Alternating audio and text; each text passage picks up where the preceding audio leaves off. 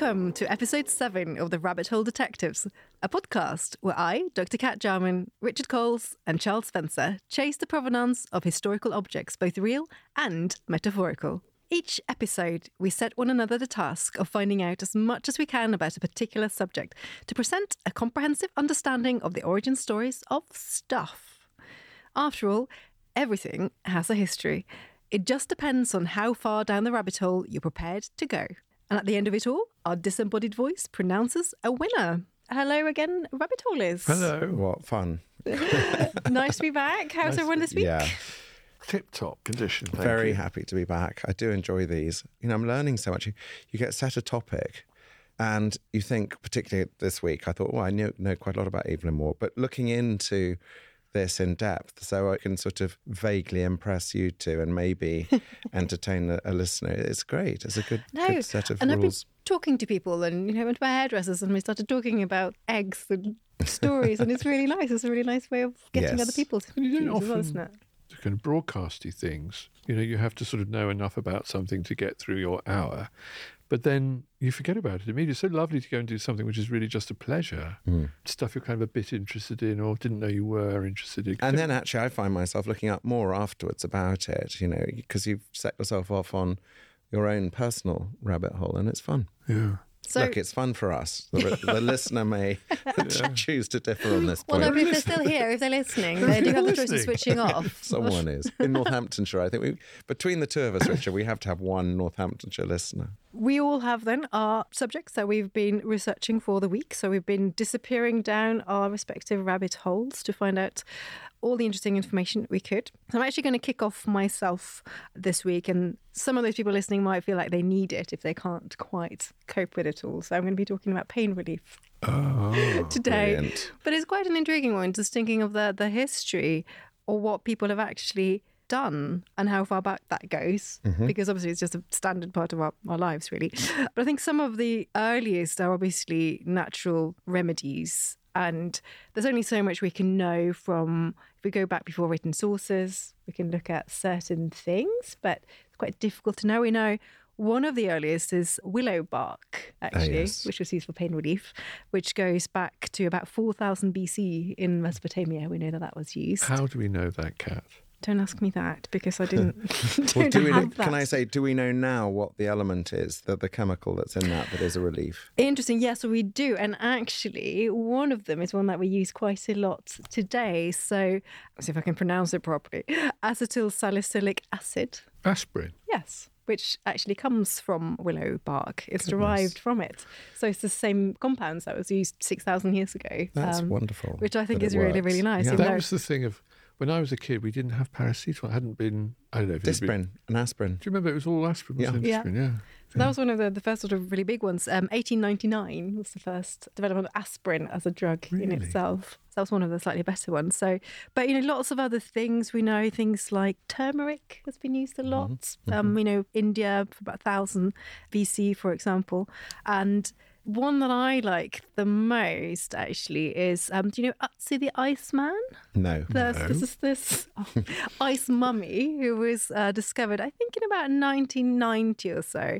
I remember I was quite young at the time. It's one of the things that inspired me to go to I know. archaeology. I remember. He's in the Alps. Yes, Yes, that's and right. he had a bit of a blow to the head or something, didn't he? I was thinking superhero. Sorry, I think you're on the wrong Not track. quite. So he was found in the Alps, just a frozen mummy, basically. So a man who just died up in the Alps and just was revealed by the melting glaciers, and he actually dates back more than 5,000 years. Wow. But he had lots of things. So because his body was so well preserved, they could look at things like what he had consumed really recently.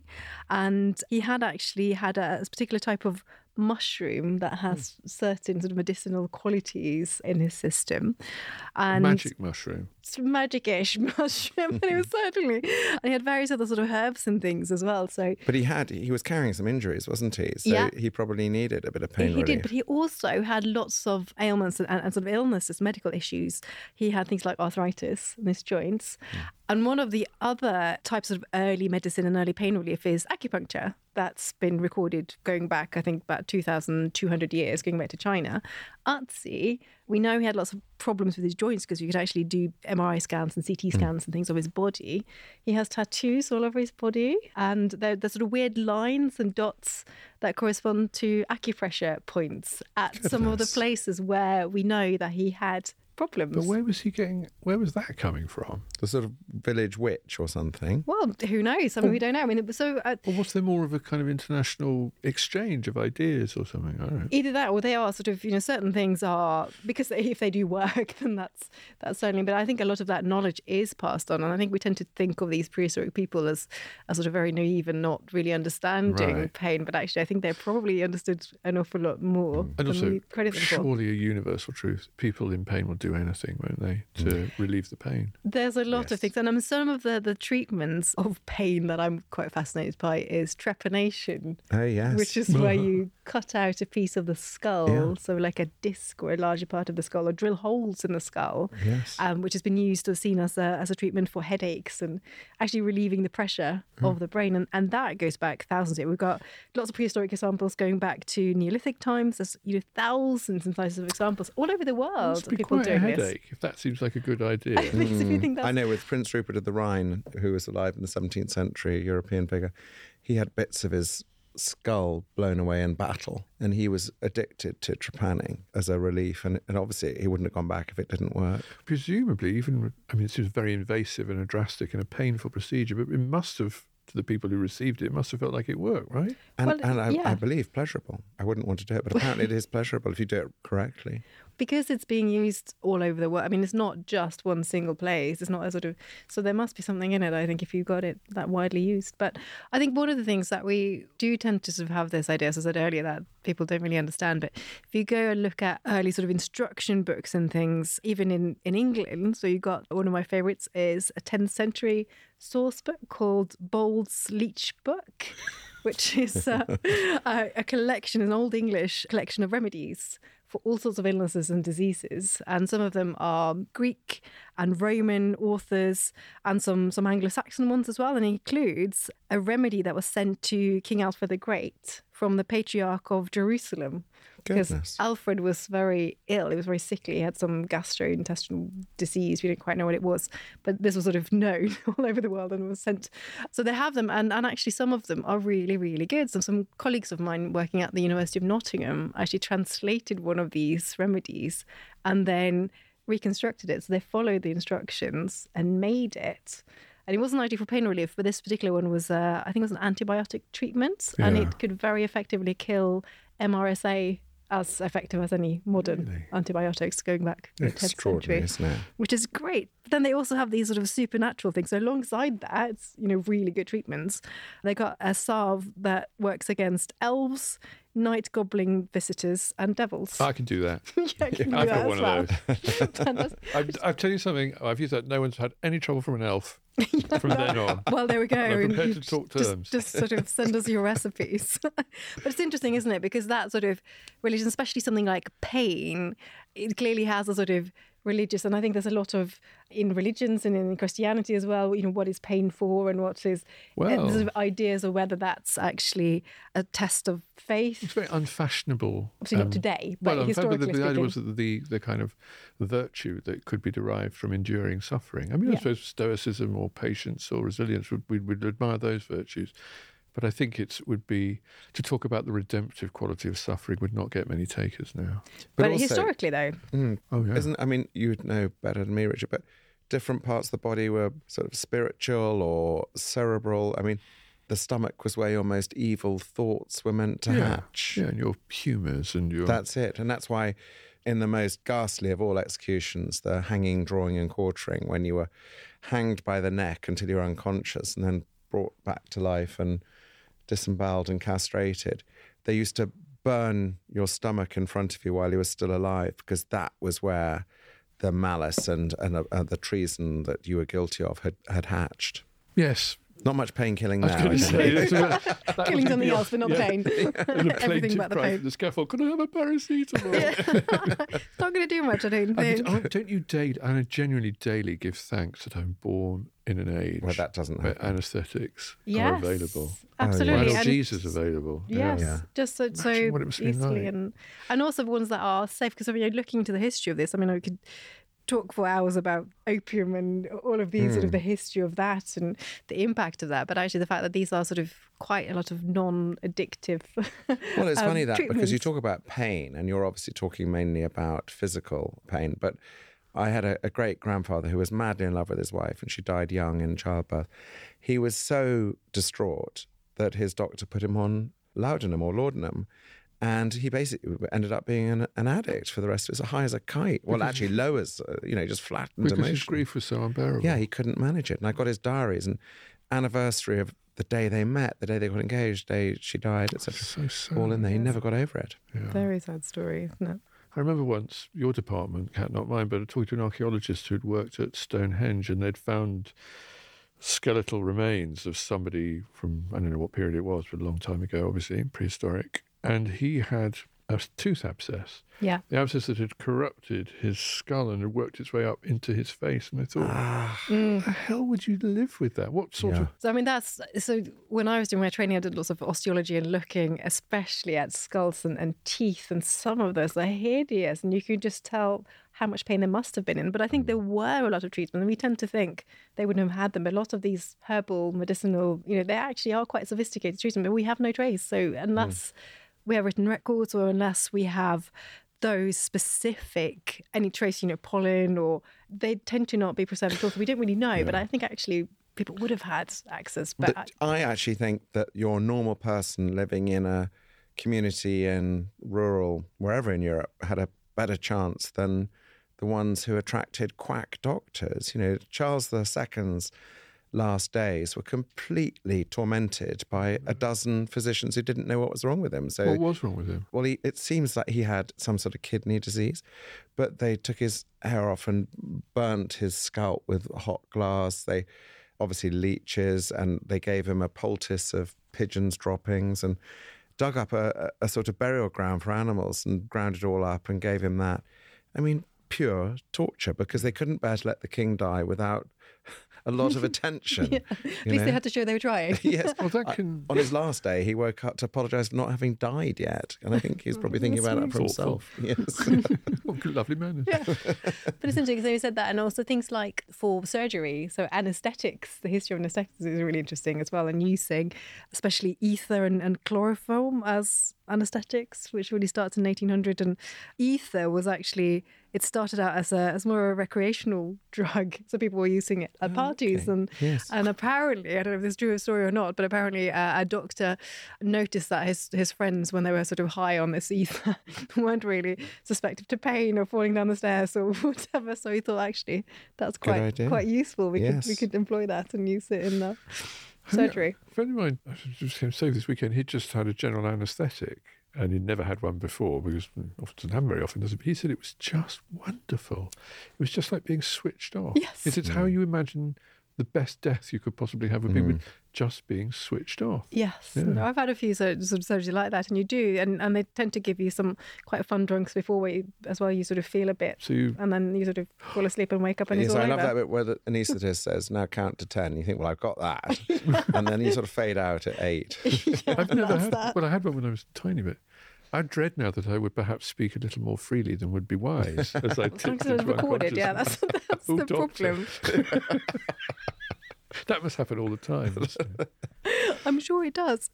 But no, but it is, I think the more recent story of painkillers does get quite tragic quite quickly, and especially, as I mentioned, opium and opiates and all of those drugs. And it's interesting when they start being introduced. Heroin was introduced in 1898 as a cough medicine and claimed to be Works. less That would do it.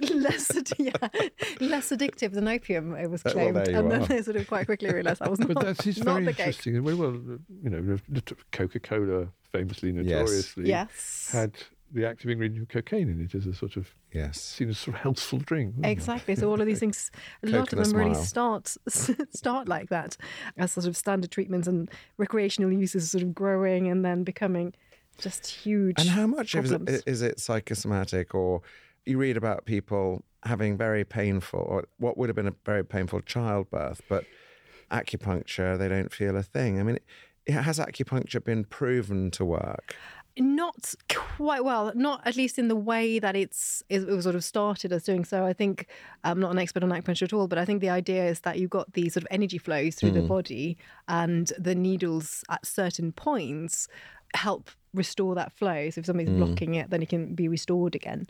So that's not something that anyone's ever proven that's how it works. There's sort of various theories about what the needles are doing, what sort of impact that has on the body, I think. So I see an acupuncturist when I get terrible migraines and patches, and he's brilliant at it. But the trouble is, I'm terrified of him, because with that needle, he brings me a sort of cascade of migraines to sort of get rid of them, as it were. Hang on, talk me through that. So do you get like cluster headaches, Charles? You've got a group of migraines close together? Yeah. I don't know why. Solpadeine, that kind of stuff, nothing touches it. Not really. I mean, it's agony. Well, people suffer far worse, but it's really debilitating. But I see the migraine acupuncturist, and he puts the big one in the eye above your nose, as it were. And gosh, it's not the pin, the needle's nothing. But it triggers them. It triggers them, and it's a bad day. But it means I probably won't have one for 3 weeks after that. we can try trepanation if you like. I've got a drill. The stone, right? Imagine you're living in goodness. the 1600s and you have a kidney stone. Yeah. There's a famous account, is it John Evelyn? I can't remember. No, it's Samuel Pepys. Samuel Pepys. Well, you know better than me, Charles, but the agony was so great that you would undergo a procedure which even the doughtiest of gentlemen would wince at because of the means of entry and the incisions required, all without anaesthetic. Yeah. And a 70% mortality. Also, those 70%, they'd have all these men ready to go in a line, and because they didn't know about bacteria, etc., they couldn't work out why the ones who had the operation first had a better success rate than the ones later. It's because they were using a dirty scalpel. That's why most of them died then. You could die of shock, of course, So in the pain. you'd do a day of You'd just go kidney in and stone do it, operation. yeah. Gosh. My God, imagine But you would that. do that because you couldn't live with the pain. So it was worth a gamble. There was something I read, I can't remember what it was. I think it was about this, it was 1700s. It was a theological discussion about whether people who killed themselves as a consequence of tormenting pain were as liable to self-murder, if you for self-murder, as they would be if it hadn't been. Yeah, I get it. It's a because sort there's of just can't cope anymore. reason. I think our disembodied voice has got something to add to this discussion. Richard challenged you at the very top about the willow leaves and how we know. Archaeologists found clay tablets left by the Assyrians from the Sumerian period describing the use of willow leaves for the use of pain cure. Did it have a sort of dosage recommendation? Well, it's funny you say that, actually. The Sumerians were the first known civilization to actually register medical prescriptions for pain, according to a clay tablet from 4,000 years ago. Well, that's interesting, isn't it? It's dangerous stuff, isn't it? It's like heroin, so dangerous because it does work, right? Yeah. But also, I love these tree-based remedies. And Oliver Cromwell, when he was very ill, he contracted malaria, among other things, towards his end. Where did he get that? Ireland. Ireland was malarial in the 17th century. England back in Anglo-Saxon times. Yeah, but you know, he refused to take quinine because it was known as the Pope's bark, and he didn't want anything Roman.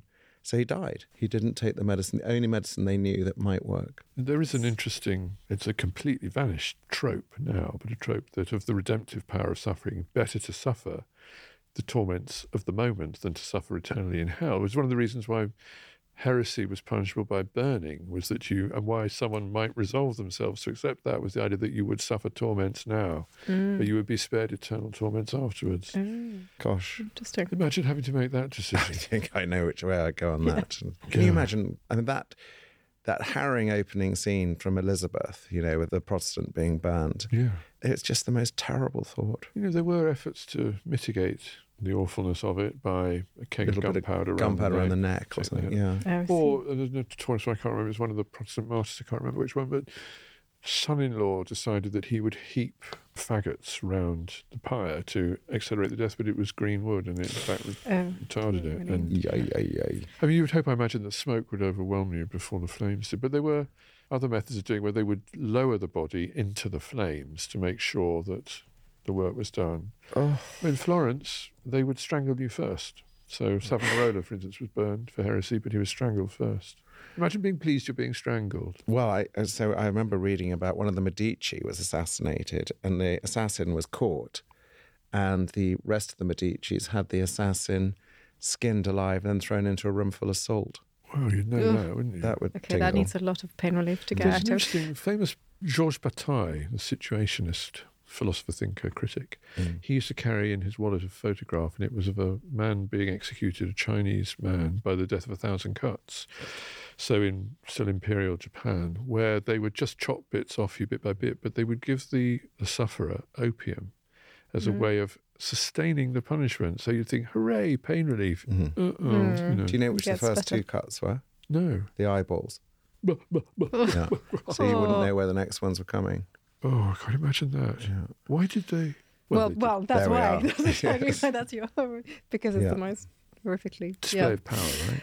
Anyway, so on that lovely note, Yes, sorry, folks. we're going to have to move on a little bit, but I do have to share my favourite fact, which actually is something that relates to a type of pain that neither of you have ever had to go through and will never, which is to do with childbirth and the use of anaesthetics. Because in the 19th century, because it was always thought that that was just one of those things that you had to endure, and there was no sort of reason to try and do anything about it. But an obstetrician suggested using chloroform as pain relief in childbirth. And one of the first people to use chloroform in childbirth, do you know who that was? No.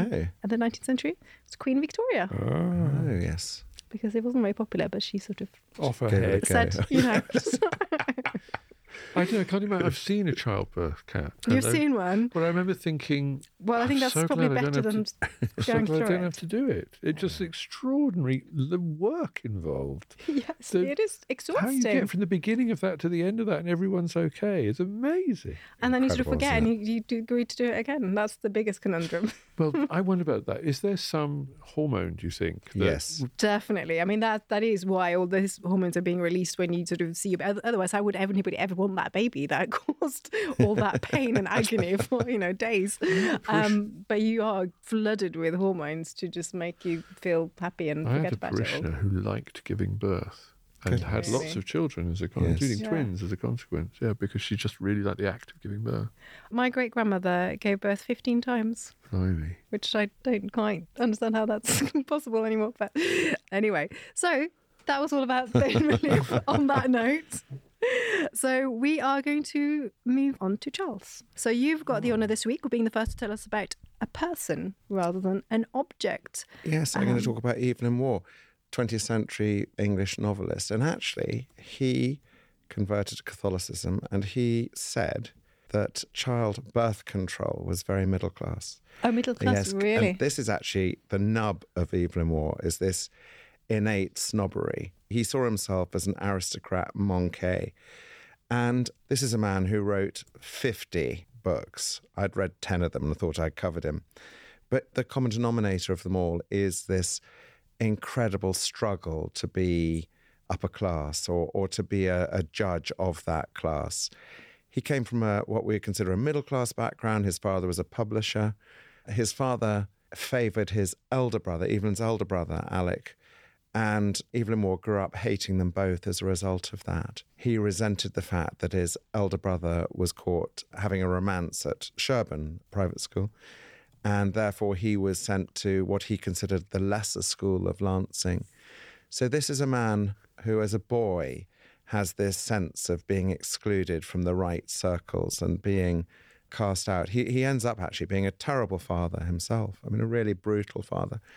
There's a story about him and his 6 surviving children. He had 7, but 6 lived into proper childhood, as it were. And he sat them down. There was a time of rationing after the Second World War where all the children were given a banana. It was a sort of little bit of a bonanza for the nation.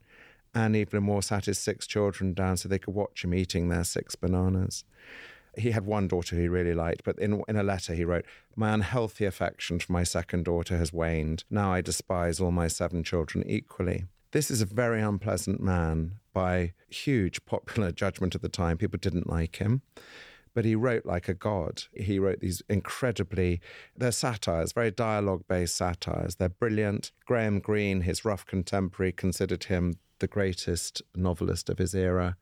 He himself looked up to P.G. Wodehouse as the master. But he had these bitingly tight little judgments, very waspish. And one of them was, in one of his novels, he writes about somebody being gifted with the sly, sharp instinct for self-preservation that passes for wisdom among the rich. And this is him. This is the nasty him. And he liked to look down on people as being bourgeois because he considered himself bourgeois, and he didn't like that. He found that an ugliness. And he'd write little things such as punctuality as the virtue of the bored. So there he is in this sort of rather bizarre space of smug, nasty judgment of others. But he writes some of the great books. There's a trilogy on the Second World War, which many consider, if you take it as a whole, as the greatest novel in the English language of World War II. And it was based on him. This rather unathletic, unassuming, small man ends up as a 33-year-old volunteering to join the Royal Marines and is very brave in the war, but is deeply disliked. His men hate him. His fellow officers don't like him either.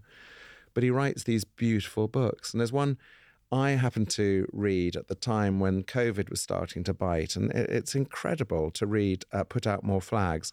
It was about the beginning of the Second World War and the sort of the sham operators taking advantage of it, such as we saw with people selling on medical equipment at hugely inflated prices. You see human spirit in its nastiest and ugliest form, and war alighting on it with this incredible eye and this unbelievable turn of phrase.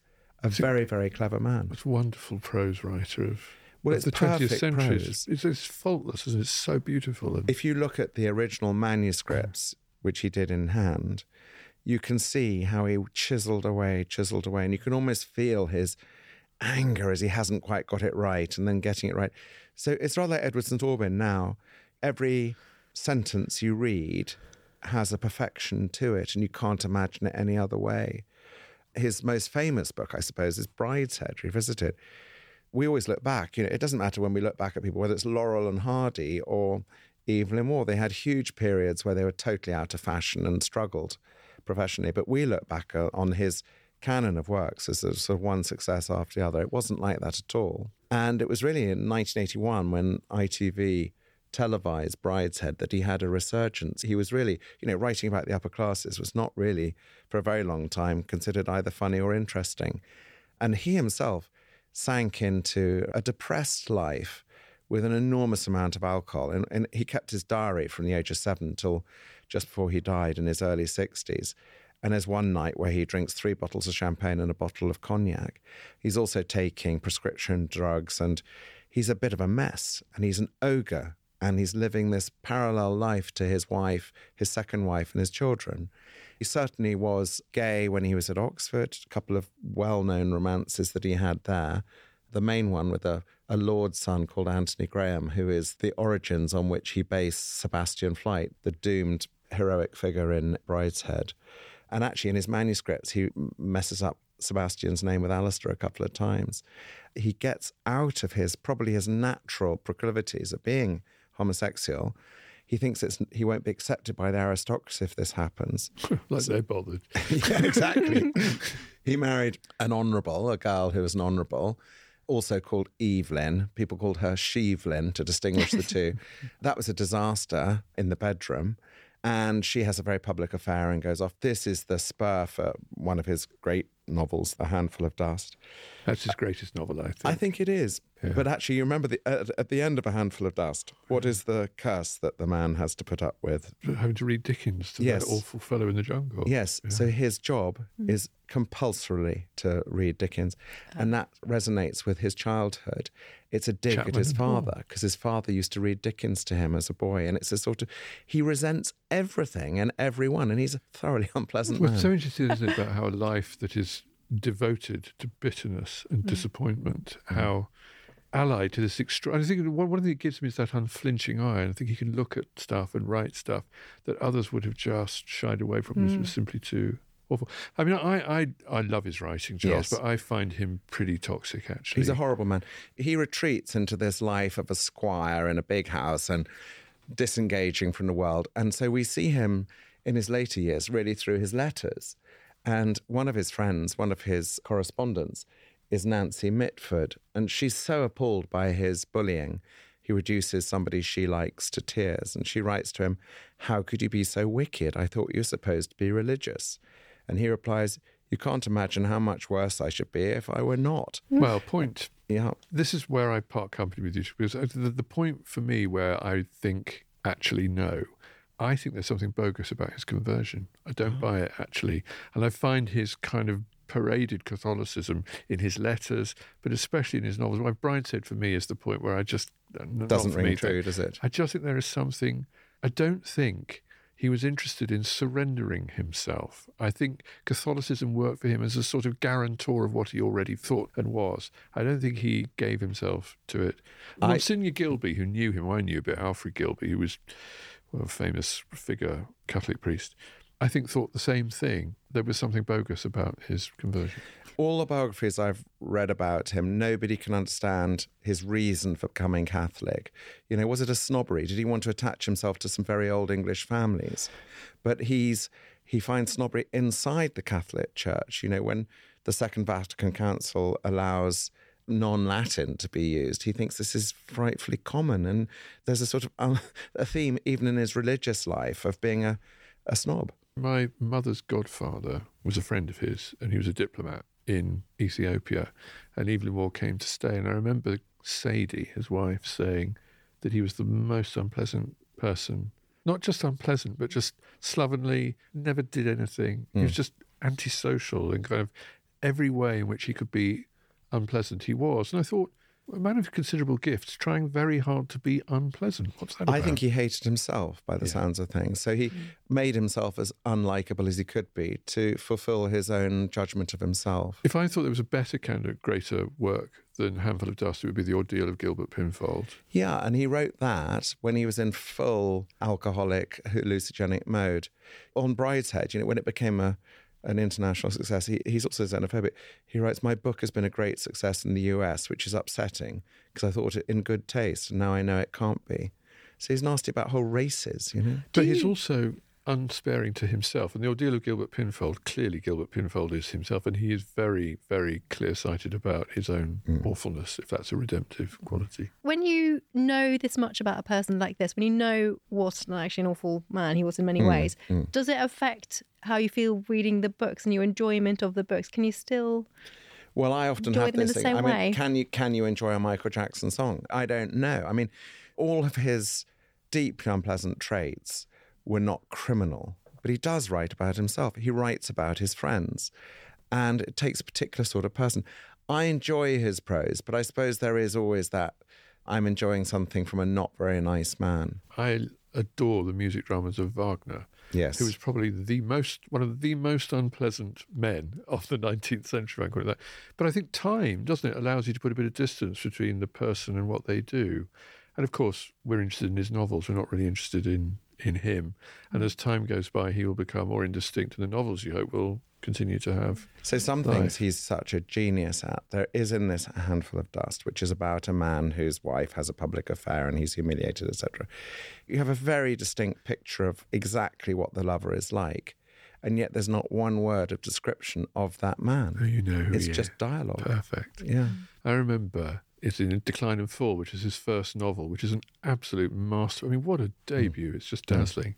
And there's a line in that where somebody says something which doesn't really amount to a hill of beans. What a big orange. I mean, it's the simplest line, but who says it and when they say it and where they say it. It's one of the funniest lines in English literature. And I remember once, I made friends with somebody because I overheard him at dinner once say, "What a big orange." And I knew exactly what he was talking about. And we looked at each other and both went, Yeah, that's that. Yes. So finally then, Charles, favourite fact? Well, my favourite fact is entirely self-indulgent. It is that the very last letter he wrote, he died on Easter Day in 1966, age 60, 61, 62 or something, was to my literary agent, who was a young boy working for a publisher, giving him an absolute bollocking about something. And I thought that is so typical. He wrote it to the nicest, most gentle man I know from this, I'm sorry, but horrendous figure. There's something incredibly poetic about his final words of horror being addressed to such a lovely man as Gillen Aitken. He died on the loo. Oh, really? Yeah, lots of people do. Heart thing. Well, I think a strain. Too many bananas. Too many bananas. Too many bananas. Charles Evelyn Waugh was 62 when he died, and the cause of death was said to be coronary thrombosis. However, Graham Greene believed that Waugh had drowned in the lavatory, and he would go around telling people that he had been found with water in his lungs. Goodness. That was, Yeah. he didn't drink much water in his... it was mainly cognac, I think. So Certainly goodness, not out what of a the way to bowl, go. anyway. Yes. On that note, let's move over to you this time, Richard. So thanks for that, Charles. Now, Richard, this is really part of your trademark, isn't it? Your topic this week. So you are going to talk to us about the weird and wonderful world of Dachshunds. Dachshunds, yes. I think the 12th most popular breed, according to the American Kennel Club. I suspect they've climbed that ladder, actually, because... one of the things that happened in lockdown was that lots of people got dogs, and the kind of dogs they were getting were the Dachshund, that famously cute sausage dog, beloved of so many. Those of you who know sausage dogs or know people with sausage dogs will understand that they are more complex creatures than the sort of caricature of them would allow. I have to admit here that I have had, I think, 14 Dachshunds over That's the quite a lot. years. That's incredible. Yeah, I'm down to 2 very old, very grumpy ones now. But I am, well, the first dog ever was a little boy was a Dachshund, and I've had Dachshunds ever since. Where are they from? What are they all about? Well, it seems that nobody really knows. You associate them, of course, with Germany and Austria. They are so much a symbol of Germany. In the Munich Olympics, the first ever Olympic mascot was a Dachshund. And did you know that the marathon course in Munich in 1972 was in the shape of a Dachshund? I was going to say, it's the one Goodness. Dachshund ran it, which I thought would take a while, but The shape, of course, is the thing. They are highly unusual dogs. They are long and they are low. Can I tell you my joke? Yes. Okay. What's the difference between a Dachshund and a street trader? A street trader balls out his wares on the pavement. I leave that with you. That's very good. Very good. Long and low, which of course makes them cute Yes. and makes them easily caricaturable, but they're hunting dogs. Dachshund means badger hound, Yeah. and they were bred originally to go after badgers and after rabbits and after burrow-dwelling creatures. Long and low, so they've got a big chest capacity so they can take a big lungful of breath before they go down a hole. An erect tail, so you could see them in long grass, also so you could haul them out of the hole by the tail when they've gone after their prey. And big front paws because Very they're brave. diggers. Taking on a badger. I mean, a badger's a ferocious thing, I'd imagine. Yeah, Well, surely a there's- badger yeah. would win in a fight. A corner badger could give you a big fight, but they don't know they're small, of course. And Oh, yes. Dachshunds, they think. I mean, there's Dachshund-like creatures, long, low dogs, obviously bred for hunting. There's evidence. Well, archaeologists have found them in ancient Egypt, so they're very widespread and very common. One of the biggest surprises I ever had was I visited the monastery of Doi Sutep in northern Thailand. Dachshunds galore scampering around. It's a sacred enclave. Don't know why, but it just was the case. So you find them everywhere. So obviously they're useful. They think that they came about with a pinscher, and then they bred miniaturism into the pinscher to make them this shape, long and low. They used to have longer legs than we used to having them now. The most famous stories about Dachshund, of course, was in the First World War. They were already popularised by the sort of 1850s, 1860s, and then became enormously popular. And then in the First World War, they were so much associated with Germany that there were notorious cases of people literally turning on Dachshunds and trampling them to death because they were seen so much as a kind of symbol of hated Germany. And Dachshund breeders, there was one report of a Dachshund breeder in America, I think this was in 1917, shooting all the Dachshunds because he felt that it was either something they didn't want to do because it was a kind of something associated with Germany, or that it was such a potential inhibitor of trade that it would make sense for him to do that.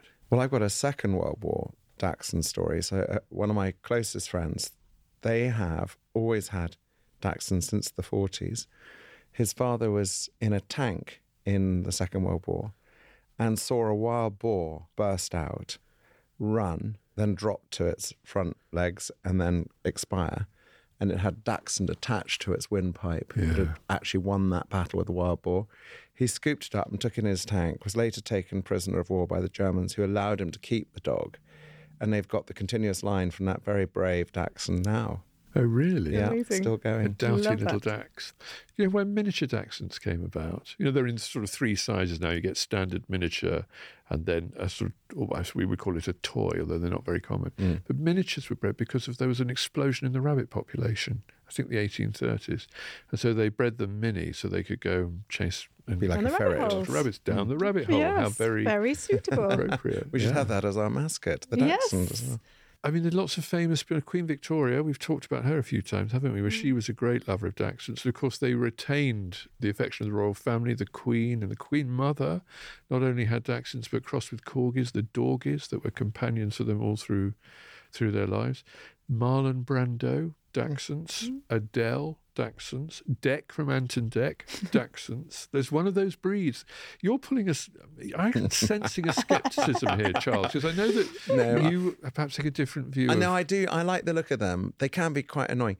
So I've got a spaniel whose best friend is a Dachshund, and it's a nightmare when the two of them get together, and they tend to sort of exhaust each other and destroy everything around them because they're both totally wrapped up in this Dachshund Spaniel combat. Yeah. Friendly combat, but they are quite sort of, for a very small dog, they leave a large imprint. And also, for a very small dog, because they've got this big rib cage, they have a very loud bark. Yes. And because they're quite territorial, they tend to use it an awful lot. So another interesting about it, and it's one of the reasons why the whole thing about Dachshunds and German culture, there was a kind of Nazi pseudoscience of the 1930s, which claimed that Dachshunds were exceptionally intelligent dogs and that were capable of understanding human intercourse, if you see what I mean. And there was in Weimar, Germany, there was a countess whose name I can't remember, she's a mad aristocrat. Perhaps the disembodied voice would look this up.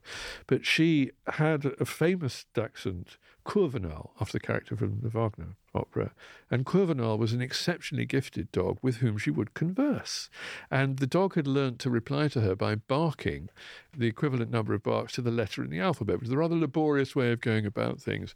But anyway, the dog had pronounced opinions on things, including once when she was visited by a deputation from Hitler Youth, saying that he was going to vote for Hindenburg rather than Hitler if the franchise were extended to Dachshunds. So you've talked about famous people having one now. Are there paintings from the past with a Dachshund in? I can't think of any. And Well, Bonnard, there's a painting, I'm not going back that far. Picasso, of course, he had a very famous, I think it was called Lumpy, his Dachshund. And he, David Hockney, I mean, again. Stanley and Bucci. yes. Andy Warhol, he too had Dachshunds.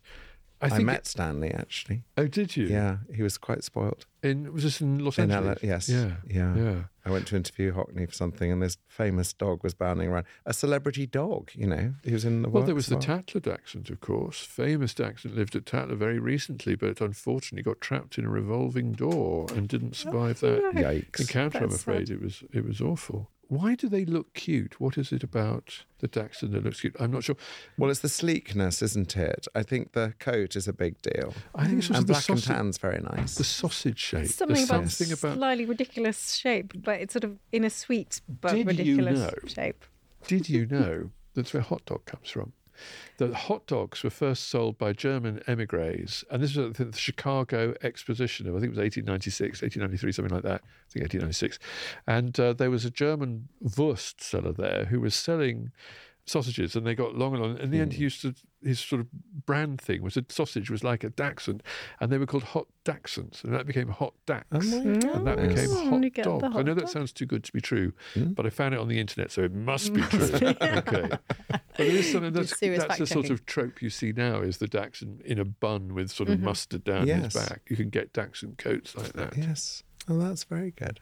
So I think we have a comment on all of this, actually, from our disembodied voice. Finally doing some work. Yeah. It was 1893 at the World's Columbia Exposition in Chicago. And your point about the German owner of the dog Kurvenal, her name was Baroness Mathilde von Freytag Loringhoven. And she was bananas, right? I have no further I think comment. the dog has its own tomb now or something. There's a Dachshund sort It of. does have its own tomb, and on the epitaph on his tombstone, translated from German, reads, Kurvenal, the wisest and noblest of all dogs, the world-famous mathematician, thinker, and writer. She loved her dog. Right. Another thing, you Love notice that. that the Dachshund might have kind of contributed to the precipitation of the First World War. Another famous dachshund owner was Kaiser Wilhelm II, who had two fierce little dachshunds. And he once went to visit Archduke Franz Ferdinand, who was later, of course, murdered in Sarajevo, which did contribute to the beginning of the First World War.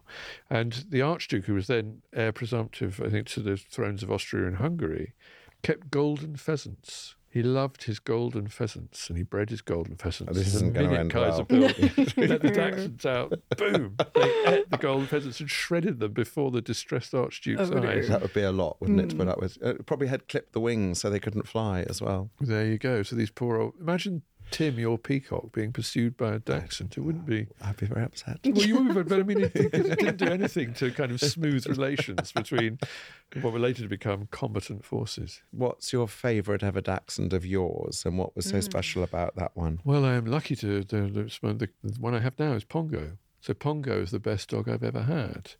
And it's hard to say why, because he's thick as mince, he's noisy, he's untrainable, but there is something about him that is just adorable, and I love him. To you, or do people all love him when they meet him? People who like dogs will like Pongo, yeah, even though he's extremely noisy and barks at strangers an awful lot as he barks at you. And does he love you? Yeah, he does. So he is... the two I have now are Pongo and Daisy was David's, really, and Daisy is not interested in me at all. And when David died, one of the most heartbreaking, whenever he went on a walk, she'd just constantly look over her shoulder or refuse to go because she got sloppy seconds with me. Oh, no. And she now she kind of accepts, but they're one of the things that I think where people form quite deep attachment to them is that they are extremely loyal. And if you're a writer or a vicar or someone who's around a lot, to have your dachshund with you is a great thing. Well, you've converted me very much. They sound lovely. Yeah, right. Do you want my best dachshund fact? Yes. Yes, please. Imagine, if you will, the Reverend Professor Sir Ian Torrance, former moderator of the Church of Scotland, former president of Princeton Theological Seminary, pro-chancellor of the University of Aberdeen, one of the great and most eminent theologians and churchmen and national figures of Scotland. Well, when he was given a knighthood, he was given a grant of arms. You know more about this than I do, Charles. But it's unusual to have supporters. But because he was so prestigious and so highly thought of, he was allowed to have supporters by whoever does that in Scotland. Support, I mean, like the lion and the unicorn, the heraldic beasts. And if you look at Ian's coat of arms, you will see that his heraldic supporters, what are those exactly? They're his dachshunds, Maud and Cassie. Excellent. I love that. I love that a lot. I think I've won this one. Certainly let's better than mine. Have a look, I suppose. We've got to that yours was very point good. now, Yeah, I know, haven't but we? yours was excellent. Our disembodied voice will completely undemocratically choose a winner. And I think Richard is just looking eagerly towards him. The winner is Cat. And it would have been you, Richard, but you chose to ignore the fact that Picasso, Andy Warhol, Carole Lombard, Cary Grant and JFK were all dachshund owners, and you chose to mention Ant from Ant and Dec.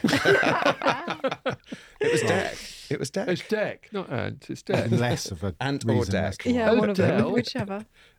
Sold a lot of albums. JFK. JFK, so what? Marlon Brando, I got him in. Well, I think you did very well. I'm happy to share it. No, No, I think no. asking to win Just- is a disqualifier anyway. Yeah. I don't, it's... You don't care about winning and losing. I know that anyway, Richard. It's Well, not your I thing. don't care about winning and losing, that's true. And also, we live in an age when perhaps, fair outcomes are a bit of a thing of the past. Just, What are you saying? I'm just going to leave that Hang on there. a minute. Leave it hanging. Let's leave that one. I'll send my Labradoodle off to your Have you dachshund. got a Labradoodle? I have got a Labradoodle.